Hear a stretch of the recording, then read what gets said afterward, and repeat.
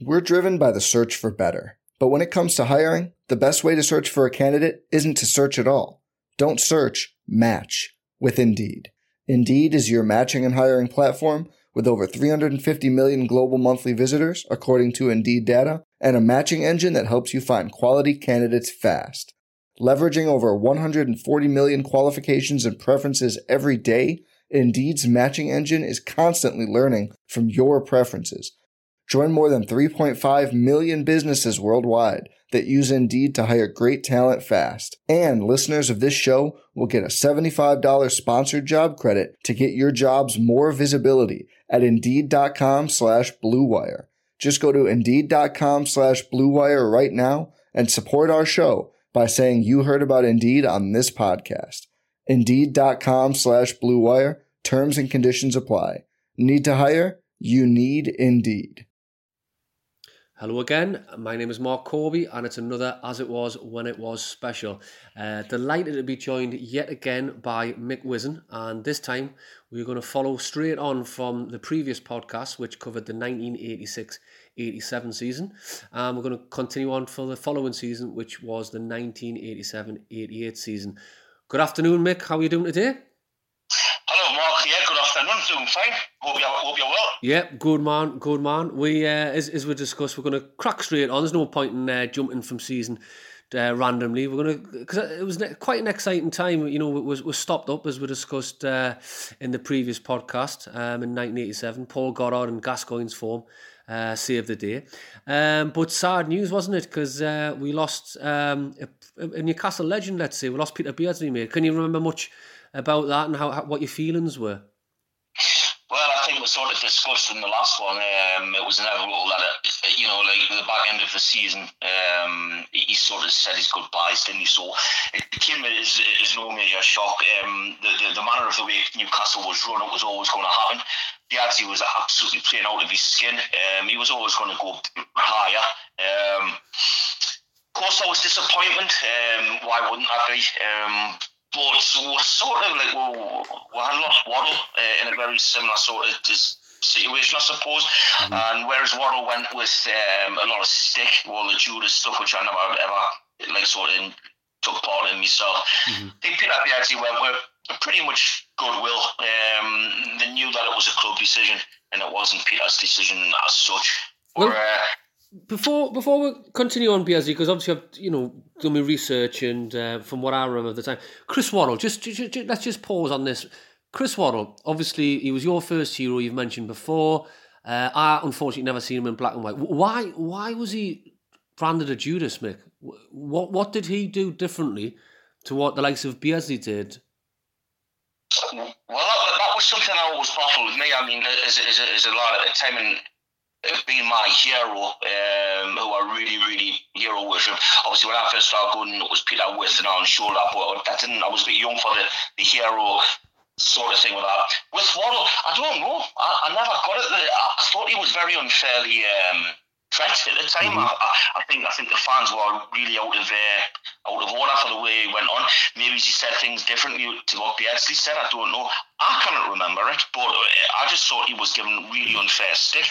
I mean, later years you found out he was a raving madam, so maybe he deserved it. But, but I don't know. I cannot answer that. Maybe other people can. I cannot. Well, I read a book probably around about 10, 15 years ago now, an excellent book called 50 Years of Hurt.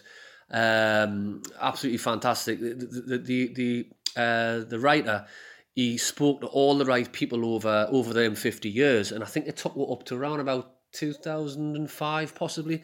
And basically one of the interesting stories was he got Jack Charlton's point of view and he got Chris Waddle's, and the one thing that stuck out for me was Chris Waddle turned around and said, we signed the likes of George Riley, and he was put on basically 3 times as much money as Chris Waddle was. And Chris Waddle was an England international, and he was our best player. Debatable with Peter Beardsley, of course. But he said he just couldn't understand the process behind Jack Charlton. Jack Charlton treated the money as if it was his own. And he said it wasn't all about the money, but he just said Newcastle clearly didn't match my ambition. And he also said, obviously, as you mentioned, Jack Charlton signed big big planks up front, and Waddle was, not the forward anymore. He's put out on the wing, which I suppose that's how he made his name, but it was a bit of a waste. So that was with Chris Waddle. But Peter Biazzi again, I watched a great documentary called, I think it was Black and White and Red All Over, something like that. It was released about 1989-ish, and it was all with a battle with a board. Again, I got a hold of it and put it on YouTube, so it's there for the listeners to watch. And again, Peter Biazzi, he said that the club come back with a wage offer and made him out to be greedy. And he said it wasn't the money, it was just the fact that showed no intention to sort of match his ambitions and try and kick on as a football club. So, in more recent years, Shea Given, some people called him a Judas, but it was the same sort of scenario. You just looked at the club and went, look, I know I'm up there with one of the best goalkeepers. You're not matching my ambition. Want a massive slide down now under Mike Ashley, and Given had enough. I don't name these people. A Judas, just to summarise this, a Judas to me is someone like Johan Cabaye who refused to play for the club. Mm-hmm. That for me is a Judas. Yeah, I would agree with that, and that's why I never quite understand why Peter Biazzi was given he was given no abuse at all for it, which is right, and why him and Waddle were treated differently, I don't know. And I remember the same sort of stuff getting aimed towards Given, but not with the same passion. Poor Waddle, what Waddle got. He got terrible abuse, and so did Gaza. Gaza got the same sort of stuff, and wasn't it just the same sort of thing? You know? Yeah, maybe it was because the same for Spurs, Cockney club. Who knows, mate? We're stereotyped in a lot of ways, and we don't like Cockneys apparently. So who knows, mate? But Biazzi's gone. The summer came and went, and obviously I remember watching the Rowers Cup game, England versus Brazil. I'd never heard of the chap called Mirandina, and to be perfectly honest with you, I can't remember the sort of. I was too young to really, watch, read the papers. You basically, my fix on football was watching. I don't know if you remember it. It was that the program on a Friday night. It was on very, very late. It was Extra Time with Roger Thames and Doug Weatherall. They used to show the goals and any sports clips. Anyway, I just remember watching that and thinking, oh right, we've signed Mirandina, Brazilian. And it would always show that tap in he scored at Wembley against England in a 1-1 draw. Can you remember much about the signing? What the impact was? Did it excite you? Can you summarise? Oh, it was exciting. I mean, it was the first Brazilian to ever come and play in the top league in England, as far as I can remember. You know what it's like when you're a Newcastle supporter? We get a lot of stick and all that, and we're accused of being deluded, and we expect this and we expect that. Now, we got this Brazilian player, right, well, none of us knew anything about, right, but he was Brazilian, right? Mm-hmm. So everyone's going around in sombreros and all sorts, and the excitement that whipped up was ridiculous. I remember when we went to the Catholic high school at Bellton, he was taking his Benz to the first school next door, and we met him in the school gate. And he signed that I've got an old Newcastle fixture that's from this particular season with his signature on it, It was great excitement. It was something totally different, and it did. I think in a way it did take away a little bit of the grief about losing Biazzi, because you're getting this big unknown, And I actually thought, I thought he scored some cracking goals and that, and he was a bloody handful, Yeah.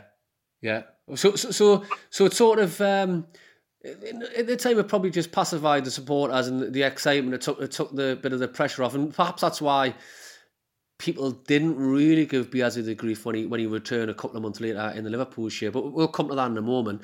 And another signing coming that summer. So we discussed before.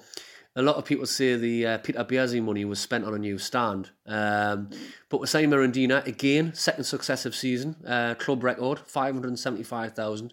But can you remember the other player who come in that summer? Oh, as soon as you tell us, I'll think so. well, if I said the previous season, Wimbledon with a surprise package, we end up signing their left midfielder Glyn Hodges for 300,000. And again, I can't remember much about that time, but we will just finalise the talk on Hodges to say that he lasted 7 games and he was sold to Watford straight away, so enough said about him the better. But hey, we started the season 3-1 defeat at Tottenham. Probably no real surprise. Tottenham, still had their stars in like Clive Allen, Waddle, Hoddle, etc. In fact, no, Hoddle had gone by then, hadn't he? Hoddle had left. But we got a good result down at Sheffield Wednesday, 1-0, Darren Jackson. And then I believe it was Forest at home. Yes, Forest at home. 1-0 defeat. So 3 points in 9. Same old Newcastle, we could say. But then it was Norwich away, Mirandina's debut, 1st of September. Now, I remember it simply because of the news clips, which again, I think I probably sound like a broken record. They're up on YouTube for people to see. And one thing I do remember about this game before I let you talk, if you don't mind, is I remember that on the footage, he wanted to take everything from corners to free kicks. He was shooting from anywhere, and considering he was a brave fella. I mean, one of the free kicks he took was from about 40 yards out. And it was nowhere near the target, but the Newcastle supporters were going mental. They were probably thinking, 40 yards over the bar, and they were just singing his name. Can you remember much about the debut, the impact, or was it just a case of you just seen the news clips as well? Well, I mean, at the time, if me personally, if I wasn't at the game, I always had it on the radio. Yeah. I would never miss it. I went back from being a kid, You had been introduced to the crowd before the Forest game, and I mean that whipped up quite a big sort of lot of excitement anyway. Mm-hmm. I remember being paraded around the pitch and what have you, and then obviously ultimately we lost. Well, that Norwich game, I remember the excitement. I don't know if it was Charles Harrison, probably, and I mean you didn't used to get Charles Harrison very excited very often, but we were really buying into this new Mirandina fella, and he was like an unknown exotic sort of signing. And it took a Peter Jackson equaliser after they took the lead for it, get back into the game. But like you said, Mira was, you could see he was so hungry. He was probably too desperate to impress on his debut. I think that's probably what I would take out of that particular game, Well, yeah, and moving on, I mean, his home debut was Wimbledon, who they would become a bit of a boogie side, but we'll talk about them in a moment. But yeah, we got beat off Wimbledon. One thing I do remember is a freak goal, wasn't it? I think it was an Alan Cork header, hit the crossbar, hit Martin Thomas, and bounced back into the net, so it was classed as an own goal. And that was Martin Thomas's actual last game for the club. Yeah.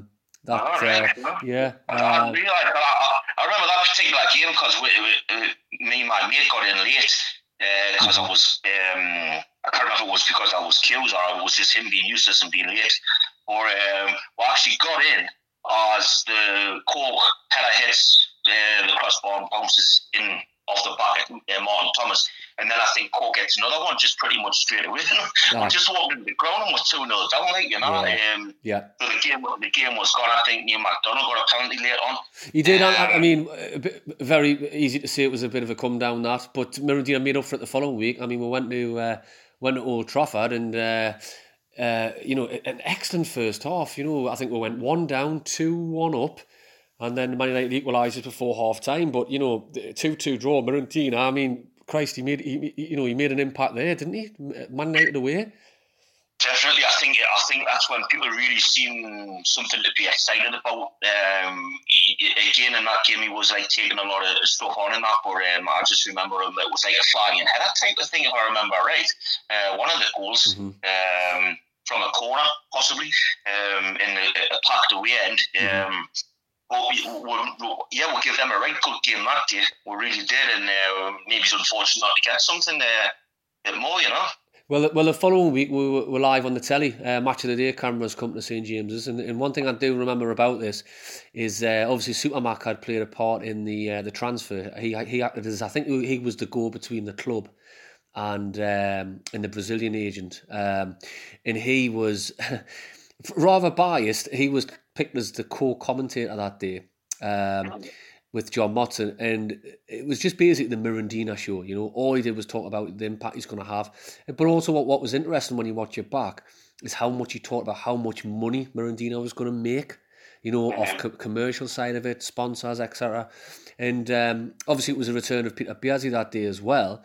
But lo and behold, we got a football lesson that day, didn't we? It certainly did. It was the Stevie Nicol show, wasn't it? Yeah. Stevie Nicol had an awful habit of basically beating one on his own, it wasn't the first time we were coming across at Stevie Nicol. I remember the clamour for tickets for this game, because you got to bear in mind, like they said, that you only had the paddock, the main West stand was the new stand was getting built, so a crowd of 24,000 was pretty full, and I remember the Comac trying to get the tickets, so I think we were on work experience at the time, me and my mate, and we had to nick off and go and get tickets for the match, and the excitement for the game was great, but what a night anticlimax it was, with football lessons, but Liverpool used to give football lessons to everybody, so it was not new. Yeah, understandable, and it's funny because I always remember the following week we played Southampton at home. And again, the footage clearly shows there was it wasn't as bad as a bed sheet, shall we say, but it was a banner up in the Gallagher end, and it basically said "sack the board." And I think the result of that was, or the reason for that was because in the midweek we went to Blackpool, who were then a third division side, and we got beat 1-0 in the Littlewoods Cup first leg, and what old player Tony Cunningham scored. So obviously. Yeah, so obviously... It came from Gaza over playing the ball, messing on with the ball, if I remember right, and Tony Cunningham, I think, robs him and scores. Exactly right. And, we had a big away following down there, and the alarm bells were starting to ring, and then we obviously had that result just before the Southampton game, and if you remember that when Mirror scores against Southampton, he runs to Willie Marfort, and the relief, that was a big win. That sort of set up a little bit. It really did. Without a doubt. Well, that day obviously we won 2-1. So it was only our second win of the season, but it was you noticed there the crowds had dropped by 6,000 within a week. So it just goes to show we've always been quite proud of our attendances over the last, should we say, capacity crowds for probably 95-96%. Of the last probably 27, 28 years. But, before then, the attendances did yo-yo a lot. And, to lose over 6,000 in a week, it really stands out that. But, hey, we won 2-1, got out the relegation zone. Paul Goddard had scored his first league goal of the season. And Mirandina got his first home goal. Decent result at Chelsea, 2-2. I think we were 2-0 down at one point in that game, so cracking turnaround. And then we beat Blackpool at home 4-1. We turned it around and beat them 4-2. Again, this always baffles me about football now. The attendances were always really decent for cup games back then. Perhaps even though we're 1-0 down and we're playing a third division side, we got over 21,000 there that day.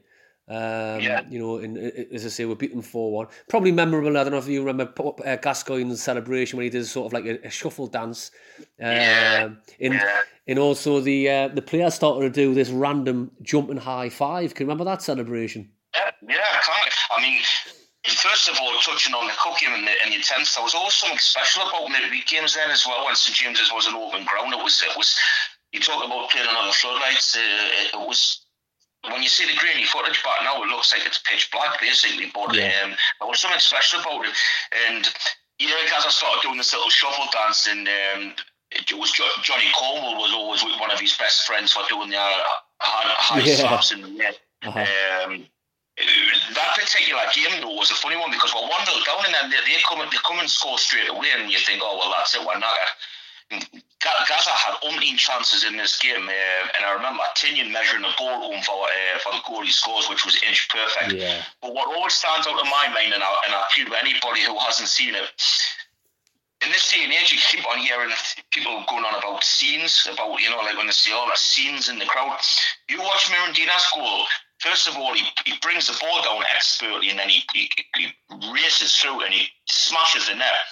the celebrations in the corner, you talk about scenes, honestly, watch that. Yeah. That was scenes. I was in the scoreboard, but I always remember the highlights and just seeing how mental, because we basically turned it around. Yeah. And then Darren Jackson gets one, and then Gaza gets his goal. Gaza had umpteen chances. Yeah.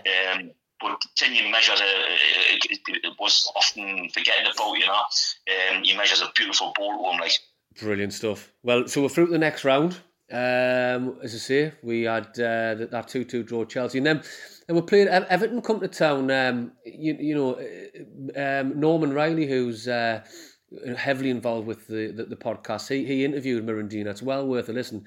He actually met him over in Brazil last year, and he was with him for about half an hour. And obviously, there's a bit of broken English in there, but he was hilarious, Mirandina. But he said that one of his favourite goals was in the game against Everton, simply because he was up against Kevin Ratcliffe, who not many listeners may recall or even know who he is, but he was a tough centre half at a very, very decent Everton side, and and we went behind with an early goal. And Mirandina, a great passing move, crossing from Matt Donald, and Mirandina bullet header back the net, Gallagher end, and he said that was one of his most enjoyable goals simply because of who it was against. I remember the game vividly because I remember them having extended highlights of it either the next day or that night. Yes. And used to watch it back quite well. I can't remember it being exactly a brilliant game, but was it Glenn Snowden that put him in the lead? Only in the lead for a couple of minutes before we get back. Snodden got sent off, and then Adrian Heath got sent off later on. I've just remembered that. Adrian Heath, I think, was for a kick out. But great result against Everton, who, bear in mind, were champions the previous season. So great result. Went to Coventry, beat them 3-1. That was a big result at the time, man. Actually, that was a cracking win, that one. Well, Coventry had won the cup, hadn't they, the previous season? Yeah, that was a big win. So a fantastic result, and then unfortunately the boogie side Wimbledon knocked out of the Littlewoods Cup, and I'm sure you remember this as well. You mentioned Gascoigne, his chances he had even more in this game, but I remember we absolutely battered them, but got beat 2-1. Little Terry Gibson scored a last minute winner, and I always remember this was probably the start of Gascoigne getting really, really noticed. I always remember Satan Greavesy doing a bit of a profile, shall we say, on him. Now, bear in mind, it was a 30-minute programme, but they spent a good 10 minutes talking about him and how brilliant he was, how brilliant he looked. But ultimately, every clip they showed, it was all the chances he missed. But he was getting in these advanced positions. He was really, really, we touched before that the team was, in a sense, getting built around him. There's an old tale that we needed 2 balls, one for Mirandina and one for Gascoigne. But we crash out of the Littlewoods Cup, and then we're going a bit of a bad run. We'll play Arsenal, we get beat. Luton hammered 4-0, which we'll discuss more about them later, I'm sure. Derby at home 0-0, which was memorable for Peter Shilton. Getting a 10 out of 10 in all the papers. He was unplayable that day. He stopped everything coming his way. Decent point down at QPR, because QPR were challenging Liverpool at the time, at the early start of the season, under James Smith, who would obviously become manager. Charlton Athletic, though, they were always going to be amongst us down the bottom. We played them the back end of back end of November, should I say. And we beat them 2-1. You mentioned the boy John Cornwell there scoring. I think it was his only goal for the club, and Mirandina got the winner. But one thing I remember more about this game is, I don't know whether you remember, but a challenge by John Anderson down. Colin Walsh in the corner. Yes, take it away, Mick. What do you remember? Oh, I just remember it being absolutely disgusting. The lads being poleaxed in the corner, and the corner starts chucking stuff down on him. Yeah. It was a little reminder that we're still in times where people just, I don't really want to talk about because it was embarrassing, really. There was a lot of idiots still going to the game then, and it was. I'd rather forget about it, really. But I don't think it was any intention by John Anderson. John Anderson was a fierce tackler, or it was more the fact that the fans decided that they thought it was fair enough for the tell lighters off the lad and coins and that, Well, that was the second game in a row where it had been marred, home game, should I say, that had been marred by a little bit of turmoil on the terraces, because I don't know if you remember the previous game against Arsenal, someone threw a firework onto the pitch at one of the Arsenal players, and that went off. So that come from the corner. Then obviously you've got that. The reason why I brought it up is because I mentioned in the last podcast I had a good chat with John Anderson a couple of years ago, some little memories, and the thing I remember, I said to him, John, I always remember a tackle you put in against Charlton, and I wasn't there because I still hadn't attended games by then. But a friend of mine who got a few years on me, he said he remembers being in the corner, and he says when he heard the tackle go in, you could hear the break. You could hear the snap of his leg.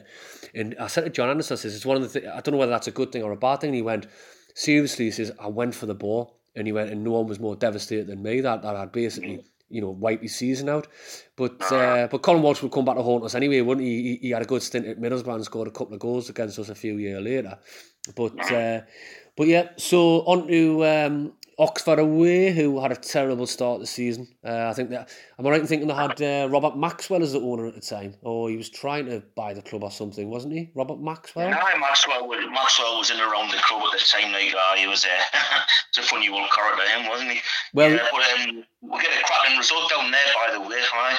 Well, Michael O'Neill, who I should have mentioned a little bit earlier, he had just signed for the club from Coleraine in Northern Ireland for 100,000.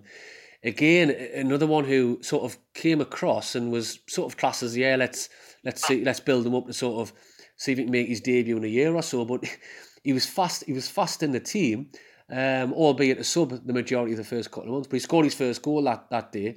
And I also remember Dean Saunders playing for Oxford up front, who was starting to make a name for himself. He had a penalty saved by Gary Kelly, but it was had to be retaken for encroachment. And ultimately scored. But as you say, great results, 3-1. And then we played Portsmouth, which I've never ever seen the footage apart from the sending off. There was a sending off in this game. We drew 1-1. Apparently, ex-Mac and Paul Hardiman, he scored a scream on that day, but I'm just going by the match reports.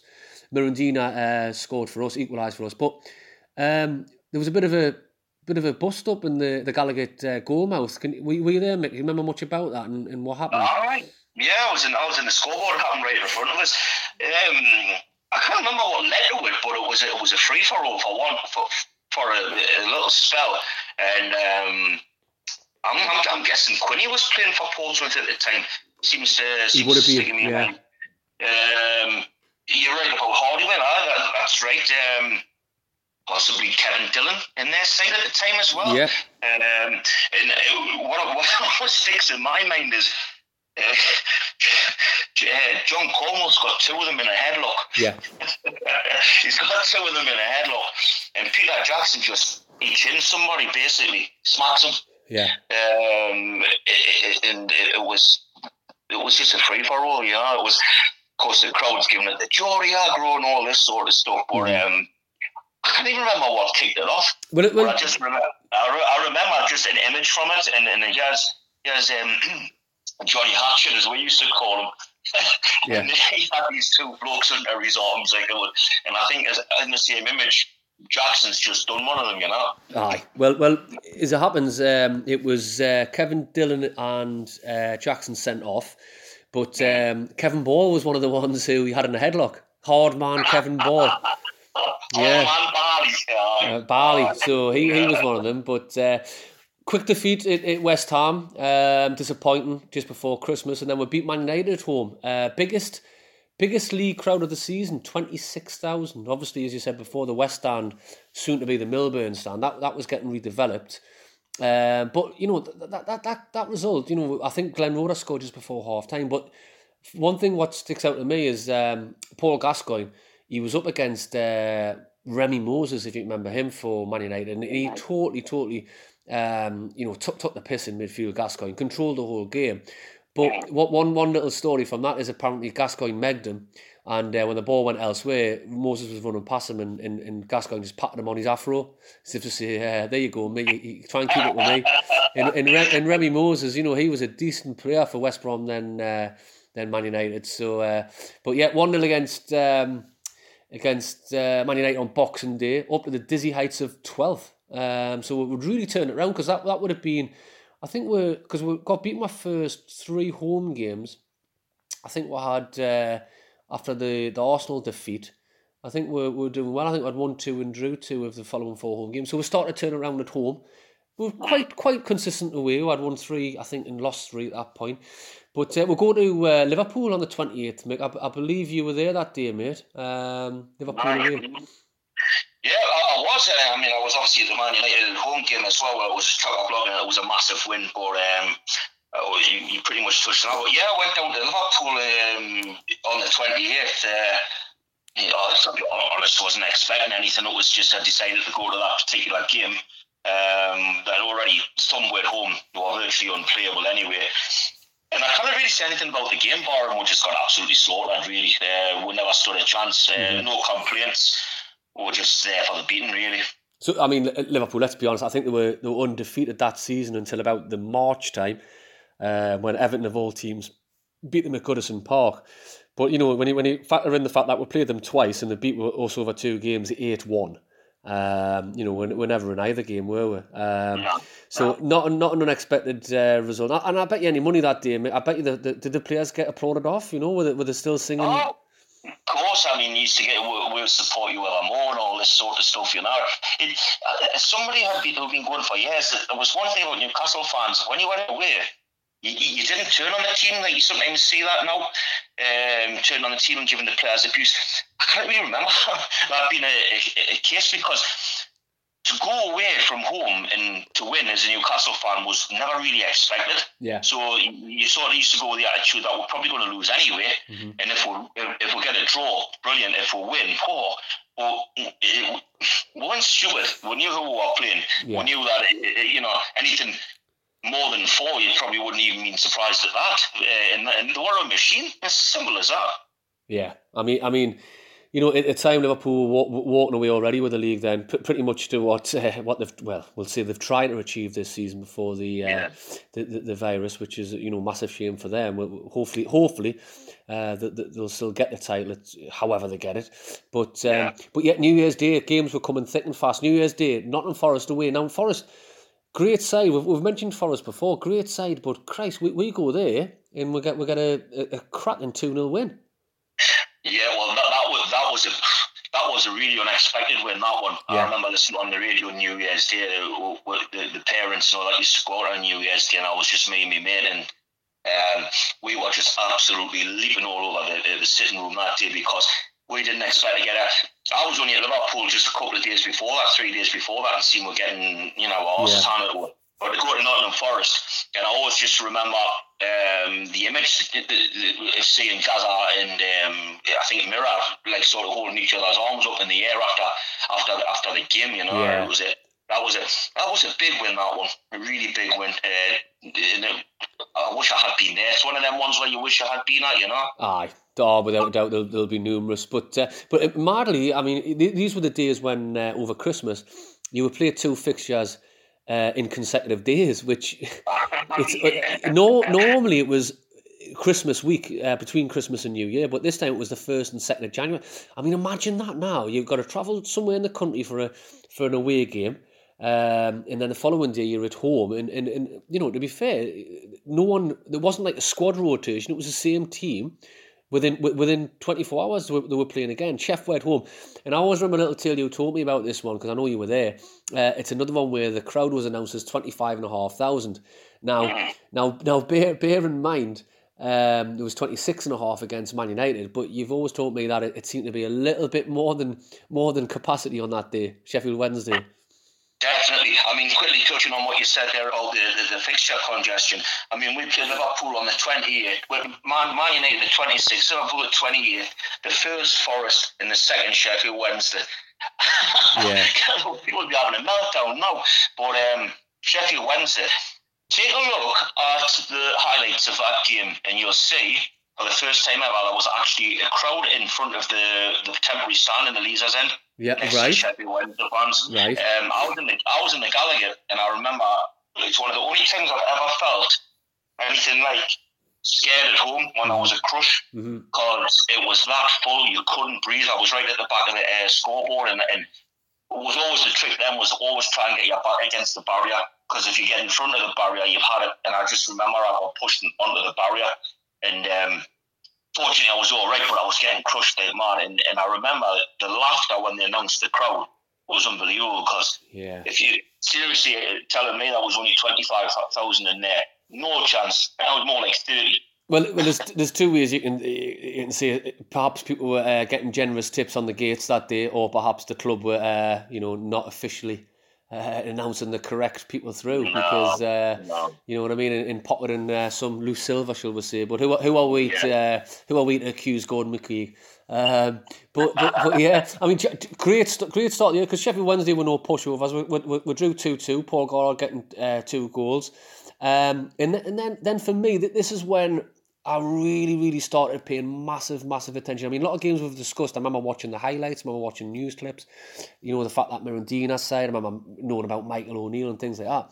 But I don't know why, but this month, it was probably the first month where I was like, started getting really fascinated, getting the pink, making sure that whoever went to the match would bring us a programme back, because I still hadn't been.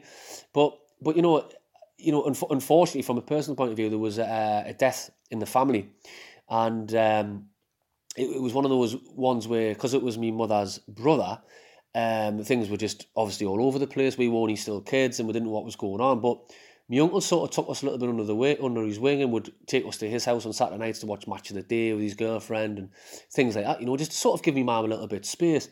But yeah, I remember a lot about football from this point on. And the point I think I'm trying to make is we play Palace at home, in the cup. I'm assuming you were there, Mick, because you were at every bloody game, but memorable for a certain excellent goal from Paul Gascoigne.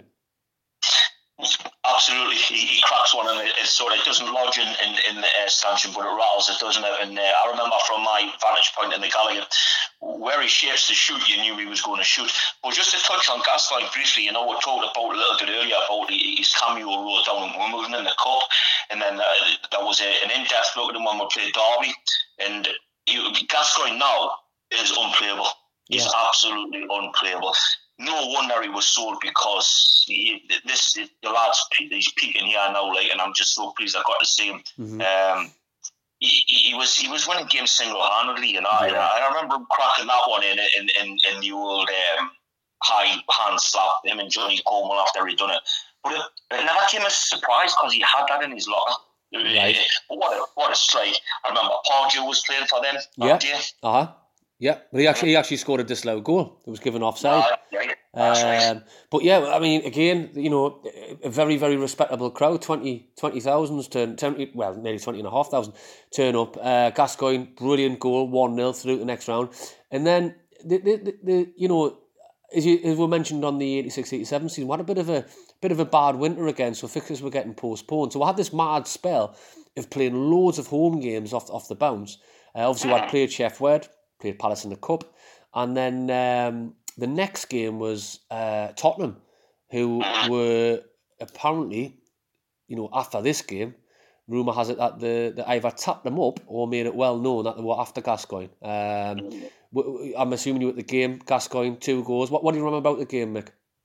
Well, I remember having to drag myself out in my sick bed to go, because I wasn't very well. I had some sort of flu or some sort of something going on, and I was absolutely knackered. But I hadn't missed a game all season at home, so I wasn't going to miss this one. And I dragged myself to the match. It was a horrible day. Yeah. It was sleepy. It was freezing.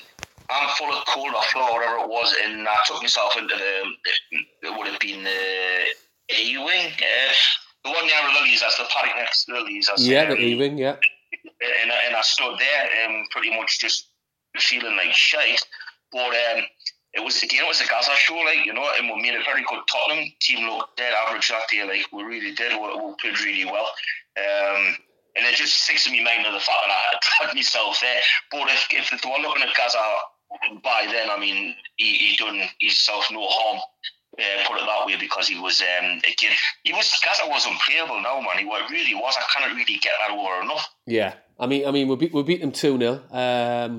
That day, I think, may have been the first game that they allowed season ticket holders to go into the new, the Milburn end, Milburn stand. They started letting people go in there. And I always remember a clip, it might have been a news clip, it would have been, and the supporters are getting interviewed, they're getting snowed on, there's no roof, and they're going, we've paid a fortune for this seat, but we're not getting covered and all that, and it's a good clip. Again, another one, I'd ask people to go and view it on my YouTube channel, because it's fascinating to see people just go, I still see him now, flat cap, old guy with a tash, and he's just going, it's an absolute disgrace, we've paid all this money, we're sitting in this seat, and there's no bloody roof and all that, and it just made, that was just, now people on telly, they get interviewed, they're very eloquent, they're well spoken and that, but then it was just natural. But as you say, a 2-0 win. Following week, we play Swindon, and, last I can say this was my first game. My first game as a new captain. What a game! My auntie and uncle at that point, they knew who took me and my brother. I can't recall getting tickets. I think we risked getting in, but it was a capacity crowd, and it was nigh on 29,000, which doesn't sound a lot now, but it was literally a capacity crowd with a new stand getting built. And everything about it, I remember driving over the Tyne Bridge. I've got memories of them parking up. I've got memories of going in trying to get in the A paddock, but sitting for the E paddock. I remember being milk crates at the back of the stand, so anyone who was at the back of the stand that couldn't see, they would just stand on them. But I remember me uncle taking us down to the front and saying, right, you stand here, we're going to stand at the back. So we stood at the front, at the fence, crap view really, but you could just see through the holes in the fence, jam-packed. I remember Swindon bringing up a great crowd that day, but it was to and fro from what I remember the game. But Darren Jackson, who, as I said before, he was probably my first real sort of hero. Oddly, Darren Jackson, I just loved the way he played. He was a bit of a utility man. He scored a screamer. Gascoigne cut inside, put one in the top corner, 2-0 up at half time. And then second half, it could have been 10. I mean, MacDonald missed a penalty, if you remember, put it wide. Michael O'Neill scored a header. Gascoigne another penalty. Gascoigne scored. Paul Goddard, icing on the cake, 5-0. I mean, for me, you think, what an introduction to going to football, 5-0. I know you said you had a decent start. I think we played Charlton your first game 10 years earlier. But 5-0, I mean, Christ, it doesn't get any better than that. But ironically, that was the result that indirectly sent Sunderland up, didn't it, a couple of years later in the playoffs? Aye, it certainly was. So what a good luck charm you were. Well, this is it. I look back really fondly on that day. I've got the highlights from the club, which they released their own match videos at the time. I've got the highlights from the extra time and programme, which I mentioned before, and I'm fond of the game, but Christ, when you hear that news 2 years later that it was the start of things to unravel for Swindon's directors, which I'll quickly mention, they were taking irregular payments for players. They were basically just being dodgy, and also Lou McCarry apparently betted on Swindon to get beat that day. And lo and behold, they got absolutely battered 5-0, and it unravelled. But yeah, Swindon through to the next round. Things were looking up. The Gascoigne Vinnie Jones incident, which we'll quickly pass on. In the following week at Wimbledon, a 0-0 draw, more memorable for Vinnie Jones grabbing Gaza by the balls. But yeah, cup fever had hit Tyneside. But before then, we played Norwich at home, another 20,000 plus crowd. But you remember this for a visitor. You said really stood up that day. Can you tell a little bit more about the opponent who took the piss? Yeah, Robert Fleck. Yeah. Robert Fleck was unplayable that day. I mean, we've been on a great run, a decent run. Obviously, had the cup successes against Swindon. The half decent result down Wimbledon, because Wimbledon was a hard team to beat. We had myself a little pre-season friendly against Monaco in a game that I can remember Gaza and Mirandina having a bit of a fisticuffs with each other. Right. And then it come to this Norwich game, and I think it was one of them games everyone thought we're just going to turn up and win. Yeah. And basically Fleck scores first, and I think Gaza gets an equaliser, and then Fleck was just, I don't know, there was something about him that day, and the crowd turned a bit that day, you know. Right. They really did, because the ironic thing about you being on about the Swindon game and you being in the paddock, well, I never knew you were in the paddock. I think you probably was stood right next to us because I was in the paddock that day. Right, okay. I was back in the Gallagher for this one, and it was one of them ones. That just comes out of the blue, if you know what I mean. If I remember rightly, Rue Fox was playing for Norwich that day. You probably would have been, yes. Yeah. And he was a right handful. But Fleck, he destroyed one. He really did. Well, as you say, that maybe they were keeping themselves for the cup game, Wimbledon at home. I'll let you talk about it, but I remember watching the highlights that night and being absolutely devastated because I didn't know the result, but I remember tuning in for Match of the Day that night, and we were one of the highlighted games, and I'll let you take it away because you could say it was a bit of a come down. This is probably one of the most anti-climax games I've ever been to in my life, because the excitement for this game. We knew Wimbledon were a bit of a bogey team, but we thought we had enough. We thought we had enough for these guys, you know. And I remember the clamour for tickets. I was very, very close to not getting a ticket for this game, and I was absolutely terrified. I got one at the last minute type of thing, you know. Yeah. And I remember the night before, there'd been an interview on the telly, and it was David Burton interviewing their manager, you know, Bobby Gould. And that absolute clip John McCurrick was on, you know, and unfortunately, he was some sort of Newcastle supporter. But anyway, Bobby Gould was he was just doing the Wimbledon thing, you know, and he was David Burton was struggling a little bit with him, and then McCurrick just goes on one, you know, and I think Gould didn't know what to say. He just started laughing at him in the end, you know. He's holding his hands at the end, that stupid dark hat he used to wear, and he's around. Well, the game itself, it was heartbreaking. It really was, because everyone really expected something, you know, and they get off to an early lead, and they possibly make it 2-0 if I remember right, before I think McDonald gets a penalty back, and then they finish it off, and it was little Terry Gibson again, you know. He was a right thorn in our side, that goal, like it was, and obviously you had Big Fashion who playing for them as well. It was devastating, and it just carried on from the Norwich game, you know, the space of a week, and I was really quite upset, actually. I was devastated. Without a doubt. I mean, biggest crowd of the season, about 100 more than the Swindon game. 28,796, 3-1 defeat. Mirandino mentioned him kicking Dave Besant up the arse, who was the goalkeeper. He mentioned that in his interview with Norman, and Norman actually pulled him up and says, "Can you remember much about?" He says, "Yeah, things were just said, and I just kicked him up the arse and started running."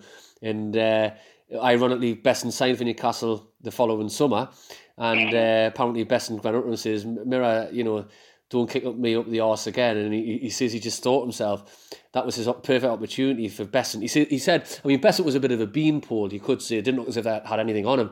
But Mirandina said he was a strong bloke, very, very strong. And he says he could have just picked him up by the scruff of the neck and flung him to one side. He says, but he just forgive him, you know. But as you say, out of the cup, and you could say that the season for me probably went a little bit flat, even though results in the league started picking up. I mean, the following week we played Chelsea at home, which I hope you're going to talk about because you've mentioned to me before. But we lost 11,000 fans overnight. You know, but Chelsea, who was struggling, we were still mid-table, but Chelsea was struggling. But it turned out to be a really, really good game, possibly one of the best games of the season. It's probably the game that sticks out in my mind a lot from the games I've seen when I was younger, because the crowd dropped so dramatically. I mean, if people were devastated after the Wimbledon result, fair enough. We used to often get cup glory seekers at the time, you know, who would turn up for cup games only, and then you would go back to the nitty-gritty of the league games and they were gone. Now, this game in particular, I remember what sticks in my mind, especially about this game, was when Chelsea gets a penalty, because Gary Kelly saves 2 penalties in this game. Yeah. I remember up until our left, where you had the partially built part of the new Millburn stand, when they get a penalty, as a group of them starts jumping up and down, I so seem to remember this bloke having a big sheepskin jacket on, and they were obviously Chelsea supporters, you know. Right. And I just remember him getting a letter, just somebody come and hook them. And just stand that bloke, come over and hook them, and there was a bit of a kick off, and the police got involved. But that sticks in my mind. But yeah, Gary Kelly saved 2 penalties. Mira scores a couple of goals. Mm-hmm. But what stands in my mind is, and people often ask, is what was the best goal I've ever seen in St James's Park? And it's this one, Paul Gascoigne's. It was very similar to a goal he scored against Swindon, where he sort of wiggles in the box. But this particular finish, he dumps about 3 of them on their arse, and he lashes this shot, which nearly lifted the net off, basically. And when he shapes the shrimp, you just, from my angle in the scoreboard, he's only going one place, and that goal has never ever been seen again. Yeah, I mentioned before about the match videos you could buy on the old Betamax or the VHS back in the day, and you would get the programme and it would tell you if it had been made. I mean, the footage, to be fair, it was shocking. Grainy footage, crap commentary, badly edited. But at the time, football on TV was very rare, so people bought them. But as you say, it's got to be out there because it was released. But unfortunately, despite collecting footage for around about 20 to 25 years, I've never come across it yet. And it's such a shame because you've mentioned this goal. Obviously, Mirandina got 2. They reckon McFall hooked him because he didn't look greedy enough for his hat-trick, which I find ridiculous because if anyone was going to get a hat-trick that day, it would have been Mirandina due to greed. Gary Kelly saves 2 penalties. And also, I don't know why, you may remember, but Kenny Wharton apparently was sent off that day. I can remember him being sent off, but I can't remember what he was sent off for. Yeah.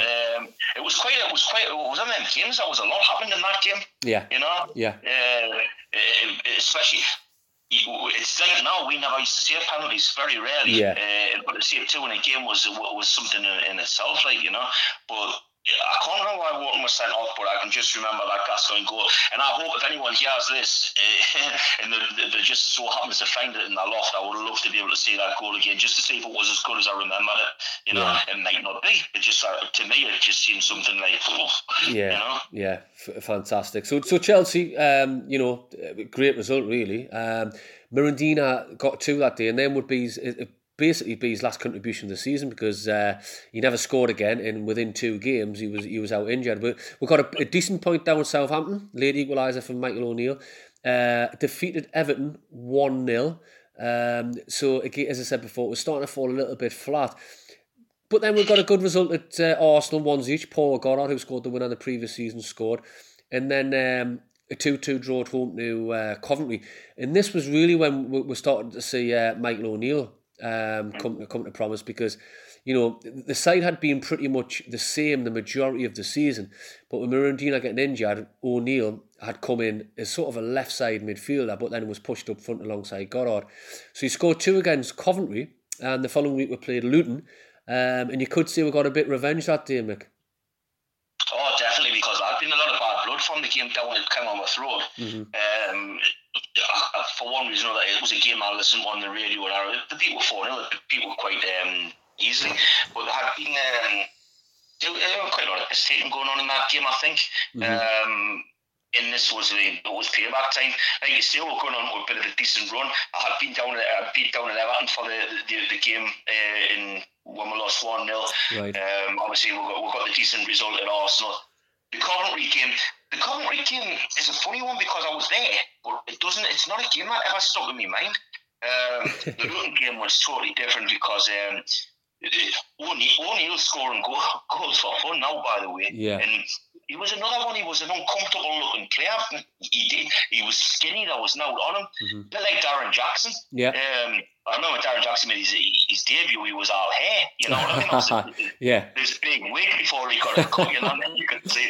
And I was a big Darren Jackson fan myself. But Michael O'Neill, whatever he touched turned to goal, and I mean, obviously Goddard's weighing in there as well. Well, I mean, it's famous for Kenny Wharton, isn't it? He had they were taking the mickey in the end. They were playing payback, Yeah. Guys are juggling with the ball and doing your round the worlds and all this, and then Wharton just decides he's going to plunk his arse down on the ball, you know.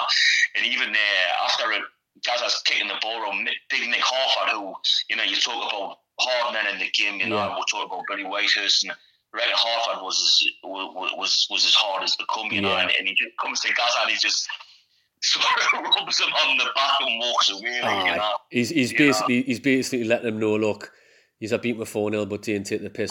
Yeah, I think so. I think that was just like, yeah, Gaza, that'll do, right? You've proved your point. Well, again, it's great because I managed to get a hold of this game and I've popped it on YouTube, etc., etc. But it's great because the funniest thing is at the end where you see the likes of Steve Foster and Danny Wilson, who were Luton players, and I don't think Mick Harford was involved, but a lot of them were going after Wharton, and Wharton was pretending to run off the pitch, but then the players were running with him. And then he was sort of pointing to sort of like Willie McFall, as if to say, well, how are you, my manager? You're going to have to save us here. And again, it's brilliant because if that happened in this day and age, there would be cameras all over, it would be headline news, it would be all sorts. But it's hilarious. It's like a Benny Hill comedy sketch. I remember that. Yeah. Because Kenny Wharton was just a slight man, wasn't he? He was wearing a little curly, but I can remember him running along and I'm arguing with him, you know, and you can see that was panic in his face. Because they had the Steve Foster as well, didn't they? That's right. Who was a bit of a hard man, wear the headbands and all that, with the afro and that. And there was some decent players on that side as well, like, you know, at the time. But that does remind me that. Looking at the fixtures, I mean, we played Derby, who were becoming a good side under Arthur Cox. Have been promoted, I think, a couple of seasons, you know, from third to second to first. They were making a name for themselves in the first division, as it was then, and we played them. Was that an Easter Monday fixture, Mick? It was. I was down there. Me and a lad from school, lad from Ashton, went down. Unfortunately, that lad just passed away recently. Sorry to hear that. Right. Which is a shame. But we went down to this game and we'll take the lead. Michael O'Neill scores again. Mm-hmm. It was the first time I've been at the BS4 ground. BS4 ground was one of them old-fashioned type grounds. You know, it was a great atmosphere.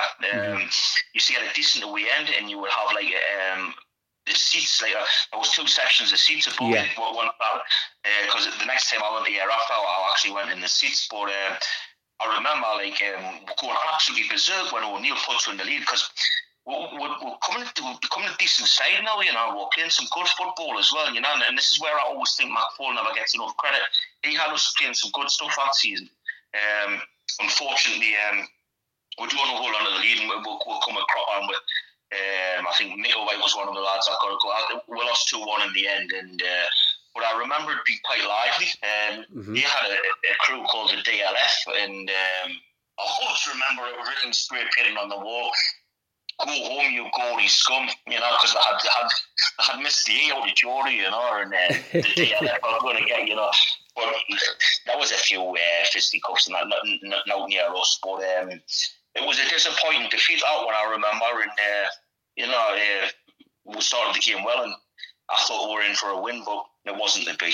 Well, Gascoigne got sent off a few occasions for Newcastle, and that was another game he got sent off. And I always remember reading the match report, and it said he got sent off and he kicked a bucket into the Derby crowd, which caused probably more problems. But hey ho, a defeat which at that point, you know, wasn't really common. So we were still doing well. We're still around about mid-table. Another draw with QPR, not a bad result. Michael O'Neill again. We played Watford at home.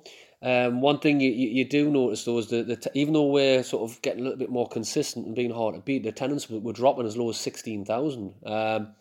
Watford 3-0, Brian Tinian scoring, Kenny Wharton, O'Neill again. So overall, O'Neill had scored eight goals in 5 games. And you know, Mirandina had been with main striker all season. He had, you know, cashed out on 13 goals before his injury, and O'Neill was sort of, you know, didn't make us miss him really. But it was around about this time as well. But we can't not mention the Mercantile Credit Festival at Wembley. Just for the listeners, this was the 100th anniversary celebrations of the Football League in 1988. So the start of the season, there was a friendly at Wembley between an England like a Great Britain 11 against the rest of the world, and the Great Britain team absolutely battered the rest of the world team and had Maradona, Platini, etc. And I think Lineker was even playing for the rest of the world team because he was with Barcelona. But the English side won. Brian Robson, who was still a phenomenal player, he scored a couple. I think Norman Whiteside got the other. But this Mercantile Credit, this was a celebration of it at Wembley. And just to explain the format again to the listeners, it was basically I think it was it 10 minutes each way or 20 minutes each way. And basically it was just you play your game. I think the game started something like 10 o'clock in the morning. You played your game. If you won, happy days. If it was a draw, it went to an instant penalty shootout, but it was a sudden death penalty shootout, wasn't it? It was just one penalty and keep going until someone misses. So as luck would have it, we got through against Liverpool, and Liverpool put out their strongest team. Newcastle put out their strongest team, but we ended up beating them. It was mad. I remember listening on the radio and I was absolutely buzzing because Neil McDonald scores the winning penalty, if I remember rightly. Yeah. And what they had done down there, because they had so many teams taking place, all the teams had like a pen to themselves, if you know what I mean. Yeah. Of course, a fair few down there, sorry. But the typical Newcastle United thing about the whole thing was, we'll beat Liverpool, then go and get beat up Tranmere Rovers. Aye. And McDonald missed a penalty, didn't he? So it's always been the same with us. I've told you that before. Well, this is it. And just to clarify, the reason why Tranmere were there, amongst other teams, was fair play to football. The Football Association. What they said was at the Football League, even they said it's going to be a merit. You're going to get to Wembley on merit. So it was results over a certain period of time. And they picked the top 16 sides, so they could have 8 fixtures, and Sunderland were walking away with the third division because they were in the third division even back then, Mick. Can you believe? So Sunderland were walking away with the league. They were there, so imagine that. I think Sunderland played Wigan, and we played Liverpool after them. And imagine that, Sunderland at Wembley, Newcastle at Wembley, both travelling down together. You had Leeds there, you had Wigan, you had Liverpool, you had Everton, Forest, Sheffield, all these teams, and every single one of them would have had a pocket of daft lads there. But yeah, as you say, we'll crash out to Tranmere. Another draw at Watford, so we played Watford back to back. Defeated Charlton, which I always remember this one because Gascoigne had been suspended and he was due to come back, but for some reason Willie McFall didn't pick him. He put him on the bench. He put him on the bench that day. And then we ended the season, 3 wins off the bounce. Again, the crowds weren't fantastic, but we went already relegated. Sorry, we beat Oxford, who were already relegated, beat them 3-1 comfortably. Goes to Portsmouth, who would be relegated, and beat them 2-1. A lad called Ant Loma, who had been coming through the ranks, who scored 2 goals in consecutive games. And then the last game of the season, West Ham, who, if I'm not mistaken, mate, they were still within a very, very outside chance of being relegated that day because they named a goalkeeper as a sub. And if results had went against them, I think we had to beat them by something like 6 or 7 clear goals. But the last game of the season we could have relegated them if results had went against them. But yeah, we win 2-1. Last games for a trio of players, but I'll let you take it away, Mick. Last game of the season, and you mentioned in the last podcast, pitch invasions were becoming a bit of a normality then, weren't they? I remember this game very vividly. Actually, I remember everything about. It was a nice sunny day. I remember we went. Obviously, we're too young to drink, and I remember being down where we used to go and get our trainers from and all that, and walking around the shops before we went to the game.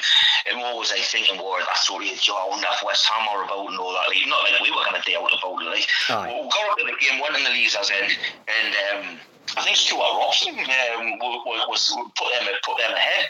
Right. And I think Michael O'Neill again gets a goal. We went 2-1 at the end. Mm-hmm. But what stays in my mind about this is it had become quite a thing for to do a pitch invasion at the end.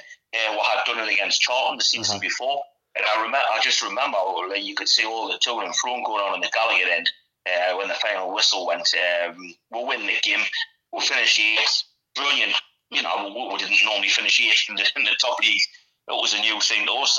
But people didn't make such a big fuss about that, really. But anyway, I just remember seeing the Gallagher come on and come screaming across the pitch and just making a beeline straight away for the West Ham fans in the corner, in the corner of the leaders. And me being in the centre leagues, I sort of next to him, I thought, oh, dear me. And I think a lot of the West Ham fans made it getting a bit twitchy, because there was thousands screaming across the pitch, And I just remember a couple of lads jumping out the paddocks before the Gallagher even got over. And they were casuals, and they just were nonchalantly walking up to the West Ham fans, like, what he's gonna do, And it was a bit scary, that, actually, but the police got on top of that quite quick, and I don't actually think there was anything actually happened in the ground. Or then the fashion was, well, let's tell you what we'll do now, we'll pull the crossbar down, a little bit of a reenactment of what Scotland did at Wembley back in '77. That became the fashion. But like I say, I'm a football fan, and I went away from that thinking, we've just finished 8th, what's that? That's brilliant, and it was a cracking little run into the end of the season, and it was just nice to beat them as well. The stat about them possibly going down, I couldn't remember that at the time, so that's news to me. Well, that would have been ironic. As it happens, in a strange sort of way, out of all the London clubs, West Ham is my favourite club. I've got quite a lot of respect for them for some reason. I don't know. I don't maybe the proper Cockneys are a bit more like us than what the Chelsea lot and all that. Well, I think I could be wrong here, but it's probably because that sort of is also runs what you could describe Newcastle. We make up the numbers. We've got no success. We get this big carrot dangled in front of her, and now and again we take a bite, and then ultimately it falls apart, doesn't it? But Gascoigne scored the winner that day. It was credited to Gascoigne, even though some sources say it's a Julian Dick's own goal. But Gascoigne, I think, tapped it in from the line or behind the line. Who knows? But he got the credit. And it was his last game, but it was also the last game for Paul Goddard, who it's a bit frustrating, this one, because Goddard claimed he was homesick, and he was later linked with a move to QPR, but they couldn't agree personal terms. And then he ended up signing for Derby because Arthur Cox, who was still the manager, said, you can commute from London. But I think a lot of people I know are sort of, at the time, they were saying, well, homesick, if he didn't sign for anyone, but, if he signed anywhere but London, then he's sort of taking the piss a bit. So I respect that, and I understand why people were a little bit pissed off with Paul Goddard about that. But also, fair play to him, because rumour has it Kenny Dalglish come in from at Liverpool, and he said, no, I've given Derby my word now, I'm not going to go back on it. So fair play. He could have had an easy ride at a successful Liverpool team, but he ended up going to Derby, who I think broke their transfer free record for that. So he did it in Newcastle, biggest transfer fee, and then he moved on to Derby for their biggest transfer fee. But also Neil MacDonald, mate, who, me and you've had chats about Neil MacDonald before. I'll let you talk more in depth about him, but Neil MacDonald, for me, I thought he was a little bit unlucky because, bear in mind, he was a fullback. But Willie McFord played him at the right side of midfield most of the season. Yeah. He was a penalty taker. He had been in and around the team for a number of years in the early 80s, but he probably made more appearances than anyone. I could be wrong there, but over a few seasons. And, you've said before, Newcastle fans love to have a scapegoat, and Neil MacDonald certainly was one. Neil MacDonald was kept disgustingly. He was just a young lad, and when he was a right fullback, he was a very nervous character, but he had a lot of ability. I've never seen anyone be able to actually sort of pass the ball. His passing ability was amazing, and again, McFord needs to take some credit. He pushed him further up, and he became a really, really good player. And he moved on to Everton for a decent fee, and obviously made his debut the following start of the season against us when I was down there. And I was a very cultured player, Neil MacDonald, and the stick he took in the early 80s, and I'm going on about the promotion season as well. You can even hear them. They used to shout Spotty, and the paddocks were vile against them, really vile. But he grew into a really, really accomplished, good player. He rarely missed penalties. It's just his passing ability was really good. And he petered out a little bit of that. I thought he petered out a little bit of that, which was a shame, because I thought that was a really good player. And then Neil MacDonald, a lot of time for Neil MacDonald personally. Well, Neil MacDonald, said later that he had to leave. There's always two sides, but Neil MacDonald claims that he had to leave because he reckons it was affecting his chances against the England side. That's how highly thought of he was, because McFall continued to play him at right midfield and John Anderson at right back. So there was a story behind that. There's obviously the story behind Goddard. In Gascoigne, as we said, earlier, there was no chance we were going to keep a hold of him. And I do remember at the time being absolutely heartbroken because he was a young player of the year.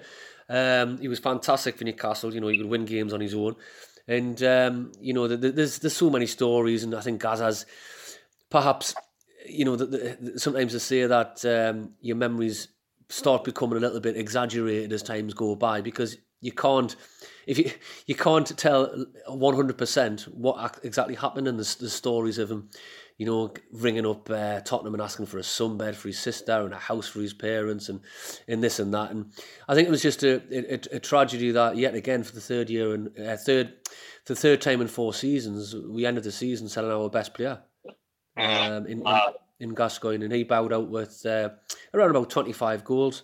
But yeah, he was gone. So McFall's work, you could say, was starting to unravel. We'd lost 3 of our best players. But for once to back them, and ridiculously that summer, actually at this point, I forgot to mention this, at this point we had signed John Robertson, another one who had come in on a club record fee. But I think that's a good time to leave it. Obviously, brilliant 8th place finish. A cracking season overall, despite a bad start with Mirandina coming in as well. Losing our best 3 players was always going to be, tarnish it in a way. But the future looked bright in ways, and no doubt we'll talk about that later, Mick. Yeah, well, definitely. I mean, I say it's a season that sticks in my memory. It was the one I was pleased to be there, and we touched on how the crowds were going up and down and that, and it just goes to show in them days it was very much results based, and it brought a very, very enjoyable season, and we reached well above expectations, I would say, mate. Yeah. Brilliant, mate. Brilliant. But as always, Mick, mate, probably a good time to leave it. Appreciate your time as always, Mick, and we'll catch up again soon, mate. We might. I don't know whether to go ahead with the next one. We've already done it to a certain extent with on a previous podcast a few years ago. I think we may want to pick one a little bit more, let's say, enjoyable. But no doubt I'll be in touch and we'll get one sorted, Mick. Not a problem. It's always a pleasure, mate. Really enjoyed it. Good to hear from you. No problem. Thanks, Mick. Take care, mate. Bye. Without the ones like you, who work tirelessly to keep things running, everything would suddenly stop. Hospitals, factories, schools, and power plants, they all depend on you. No matter the weather, emergency, or time of day, you're the ones who get it done. At Grainger, we're here for you with professional-grade industrial supplies. Count on real-time product availability and fast delivery. Call, click Grainger.com, or just stop by. Grainger, for the ones who get it done.